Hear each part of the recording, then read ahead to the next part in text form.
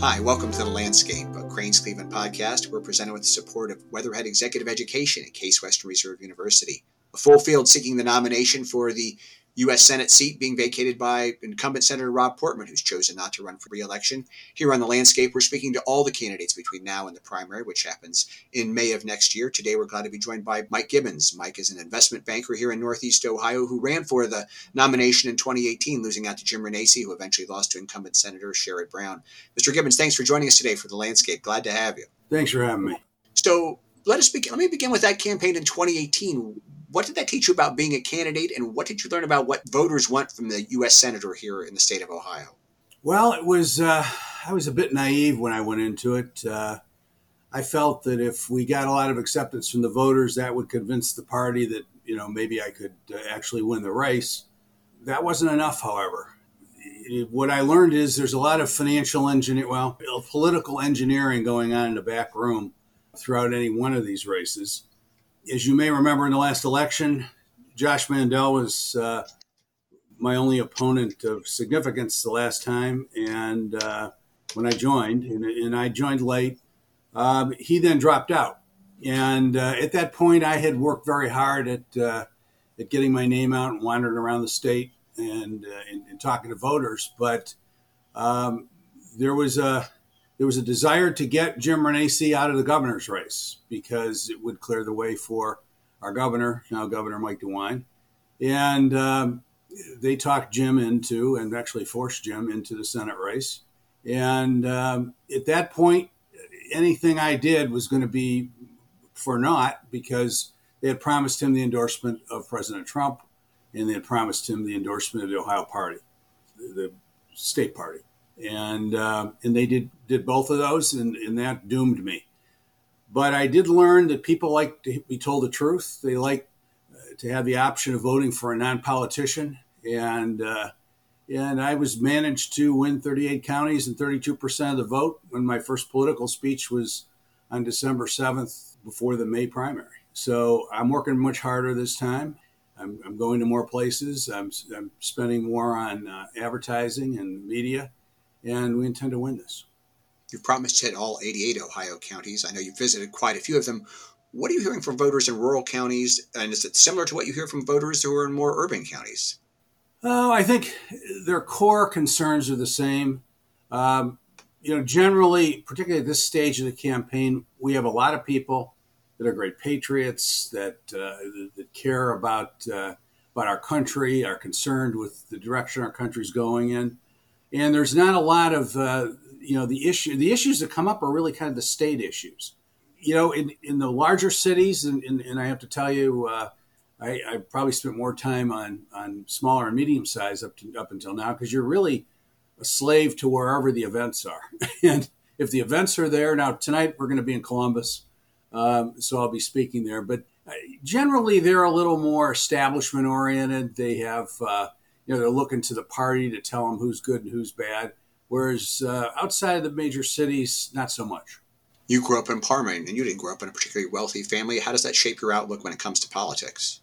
Well, I remember where I came from, and my dad was a high school teacher and a wrestling coach, and always worked two jobs.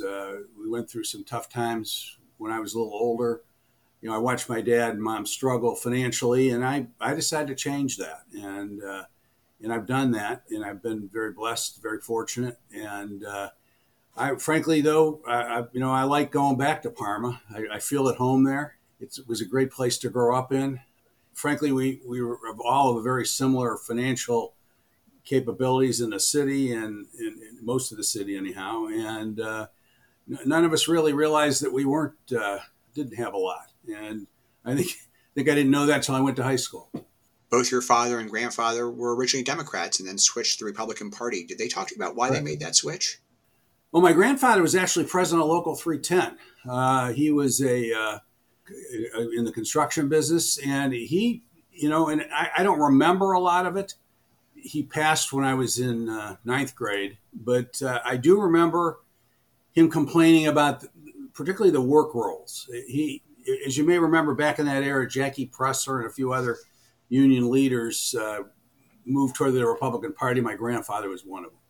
And we didn't talk a lot about politics, but we were all very happy when John F. Kennedy was elected. There were no Democrats to speak, or Republicans rather, to speak of in the city of Parma at all. so we were all kind of in this little bubble. And then my dad really switched during the Carter administration, and he never went back. My entire family pretty much is now solidly Republican. As we mentioned, there is a full field looking to gain the Republican nomination. What makes you more qualified than the people that you're running against? Well, what I did find out in the last election, and I'm finding out every day I give a speech here in Ohio, is people are tired of career politicians and political insiders. The kind of engineering that went on in the 2018 election that I witnessed it sickens most voters. And so there's some career politicians in this, and I think I differentiate myself completely for them. There are also a couple other business people, and I believe that we need more business people in office. I believe that we need to have somebody that actually learns something in the private sector and can apply it in Washington. I've done that. I don't think that running for office qualifies you to be sitting with a bunch of relatively sophisticated people in the U.S. Senate negotiating the future of our country. You don't learn enough running for office to do that. And I, as a businessman, I was not selling hamburgers or I wasn't selling lawnmowers. I was selling myself. I started this business with a desk and a phone in Rocky River, Ohio. We eventually moved downtown. We're now one of the largest middle market investment banks in the country, well known throughout the country and the world. Kind of an irritation when I hear the American dream doesn't exist anymore for anybody, because I've lived it. But unlike selling a tangible product, I sell myself. I sell my ideas. I sell trust in me. CEOs and CFOs all over the world have chosen our firm and myself as somebody that they can trust to do maybe the most important transactions they'll ever do in their company's history. I think that sets me apart from virtually every other candidate. I've sat there and convinced for the last 40 years, very sophisticated, successful, in many cases, very wealthy people, that my ideas are correct and they can trust me in my judgment. And I think that's a real advantage. You've talked about the American dream, and you said one of the things you want to do if you should be elected, is to help more people achieve that American dream. So how do we go about doing that? What are some legislative priorities that would allow other people to achieve the same sort of American dream that you have? Yours obviously came with a lot of hard work too, but how do we help people get started? What can the government do to help them? You've said it. Hard work is the most important component. I think you got to have a decent education, at least in the area that you're trying to build a business in. I believe keeping the government out of business as much as possible is absolutely essential to see the kind of growth that we need to get out of the real fiscal trouble this country's in right now. And I can tell you, we have a deficit now that's it's impossible to sustain this kind of spending. We're going to have to grow, or we're in serious trouble. And growth is only going to come where the party in charge actually embraces business, embraces the entrepreneur, recognizes that individual that's taking the risk with this company is taking inordinate risk. And the results that they get, if they get good results, they should be effectively allowed to be compensated for that. We have a tax bill right now before Congress that will really, really hurt small business. Most small businesses are pass-throughs, they're LLCs or sub-S's, and the individuals in those are taxed as if that business income was their own personal business income. The money that would go to CapEx will be taxed at a very high rate. The money that will go to hire additional people will be taxed at a very high rate. In each of those cases, we are constraining growth, and we will pay for it. This politics of envy that's become kind of the ongoing word in almost every case of the Democrat Party is not good for our country. Elizabeth Warren's obsession with not being a wealthy person is hurting our country. And, if somebody takes that kind of risk, they should be rewarded. Now, I'm not talking about cutting taxes for the people that make. I don't have a problem with a progressive income tax structure. I think a flat tax would even be better. We'd have much higher growth. But I'm not. I can live with a progressive tax structure. The problem is the narrative on the part of the Democrats is absolutely false. The top 20% of earners in the United States pay 82% of federal income tax. And if you do the math, and 45 to 50% don't pay any income tax, you can see the middle class is not really paying any kind of a fair share, depending on how you want to define it. Now, the problem is you need the middle class to win an election. So the narrative is the middle class is getting screwed, and the wealthy, the elite are cheating everybody and getting by unfairly. How much of the total tax bill can a very small percentage of the nation pay and still be a democracy? You can't have 10 or 20% of the population carrying the whole bill. It doesn't work long run. It's a very dangerous situation. So everybody should share at least to some degree in the tax bill. Mike Gibbons joins us for The Landscape, a Crain's Cleveland podcast. We're presented with the support of Weatherhead Executive Education and Case Western Reserve University. I'm Dan Paletta. Mr. Gibbons, we've had a lot of talk during the COVID-19 crisis about a labor shortage. And one of the things we saw is that when wages were increased, it seemed like people took jobs they weren't quite willing to take before. Does that show something? We often heard, well, if you raise wages too high, people, companies will go out of business. But we haven't seen that as much as a lot of people said that would happen. What do you think about this increase in wages? Is it going to be something that's going to continue as people look for jobs? Well, I think you're conflating two issues here. If the government raises wages, it's never going to work. If the government imposes a minimum wage, it would be destructive to the workforce. But during the period of time that we've undergone this burden of COVID, there is a shortage of wages. And I can tell you a lot of companies have increased, there's a shortage of workers. A lot of companies have increased wages, but they've done so either by adjusting their prices or just for the sheer ability to survive the COVID crisis. I'm not sure how many of those wage increases are going to translate through when COVID is no longer or is a distant memory. But if they do, and I always like people to have the opportunity to earn a living wage. But if you're going to pay $20 at McDonald's restaurants, you're going to pay more for your Big Mac. It will translate through wage push inflation in inflating the prices. The margins, nobody is going to take the risk associated with a business and make zero margin. It doesn't make any sense. I mean, it's just common sense. If you pay more people want to work. If you pay people more people want to work. It's common sense. That's what's happening right now. The government's paying them not to work. That's been a problem. I think that ends here soon. And when it ends, I think we'll fill a lot of those jobs. I think there may have been a real change in attitude that I'm not going to work if I don't like what I'm doing. I'm not getting paid at the level I expect. So maybe I'm just going to sit at home and hope the government will bail me out. Now that's a license for disaster in our country, but I've heard that reflected from a few people I've run into at restaurants and whatnot. They're going to either pay me or I'm not going to work. And that may result in higher wages. But the government coming in and saying, thou shalt pay $20 an hour will create a real problem. It will drive a lot of businesses out of business.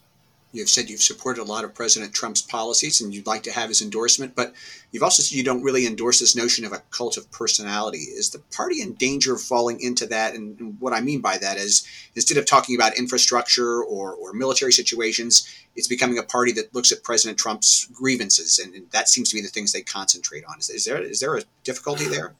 Well, I think there's two issues there. I think Donald Trump was treated worse than any president in American history by a substantial margin. I don't think the media was ever fair. I think they took falsehoods and expanded them beyond even everybody's wildest dreams. There was, false claims constantly. This man was under siege. I don't know if there's a man tough enough in the world I could point to that could have taken what he did. Now, with all that said, I care about America. Now, Donald Trump did a lot of good things for this country, but he didn't gain the acceptance of a good piece of it. And we're gonna need to have him do that, or we're gonna have to find somebody that can do it. right now, the important things to the left wing of the Democrat Party are destructive of this country. And we're going to have to, coalesce behind one candidate. I hope it's Donald Trump, but I hope there's a path for him to have 4 more years. But if there isn't, we've got to find somebody to replace him that still has the kind of attitude of America first that he had, and maybe can win enough votes to win the election.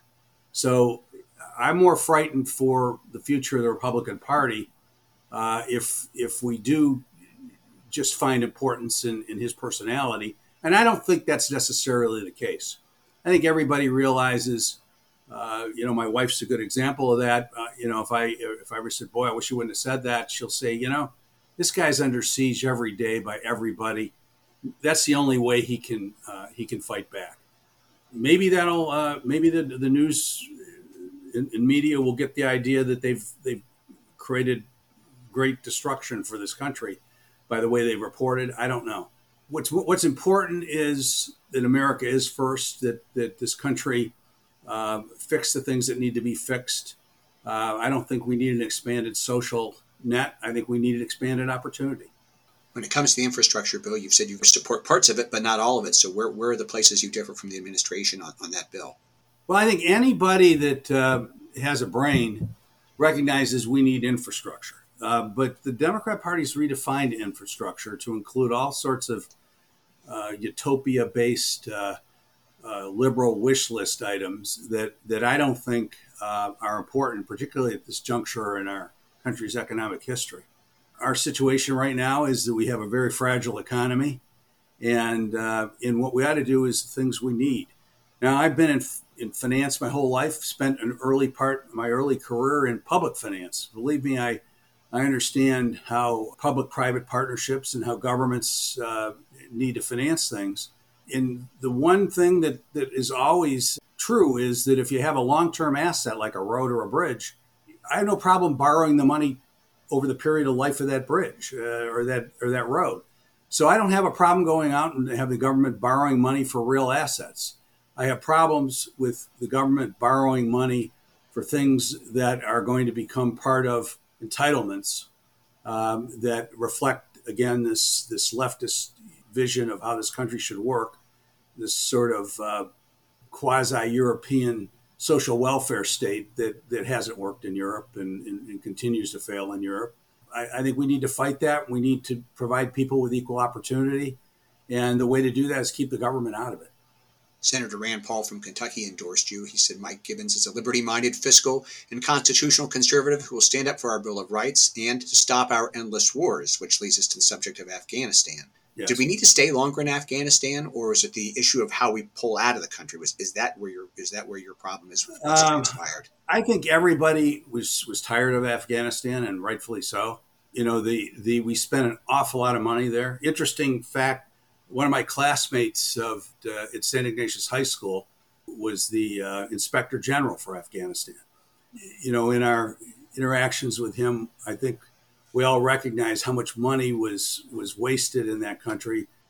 The numbers I've heard is as much as 40% of it was stolen, went to fraud, payoffs, all that sort of thing, projects that were never completed. I think everybody's tired of that. I have a son that's a helicopter pilot in the Navy. I worry every day, given what I've seen from this administration as far as military leadership goes. I don't think they get it. The whole Afghanistan exit was completely mishandled, almost to the point, not to the point, it was dereliction of duty in my mind. But I will tell you, you could also make a case to keep some residual force there. There hasn't been anybody killed in Afghanistan, and one any time is too many, but since February 2020, we've kept residual forces elsewhere. The big problem here was that we pulled our promise of air cover to the Afghan forces. And when we did that, and Joe Biden did it, when we did that, they were incapable of defending the country. And that's why it fell as quickly as it did. At least that's my understanding. And I can tell you, I think we could have done a much better job of exiting. I don't think we had to give them $80 billion worth of military equipment. And I don't think 13 of our American soldiers should have had to die in that mess. So I think I could make a case to keep a residual force, but I'm also very okay with leaving them to their own devices and getting out entirely. I would have gotten us out much differently. I would have gotten us out without loss of life. I would have gotten us out without leaving the town. When Joe Biden says build back better, I didn't think he was talking about the Taliban, and that's what he's done. Before we go, I would just quickly like to ask you about that issue of corruption in Afghanistan. And you mentioned the air cover. I've talked to some of the other candidates about this.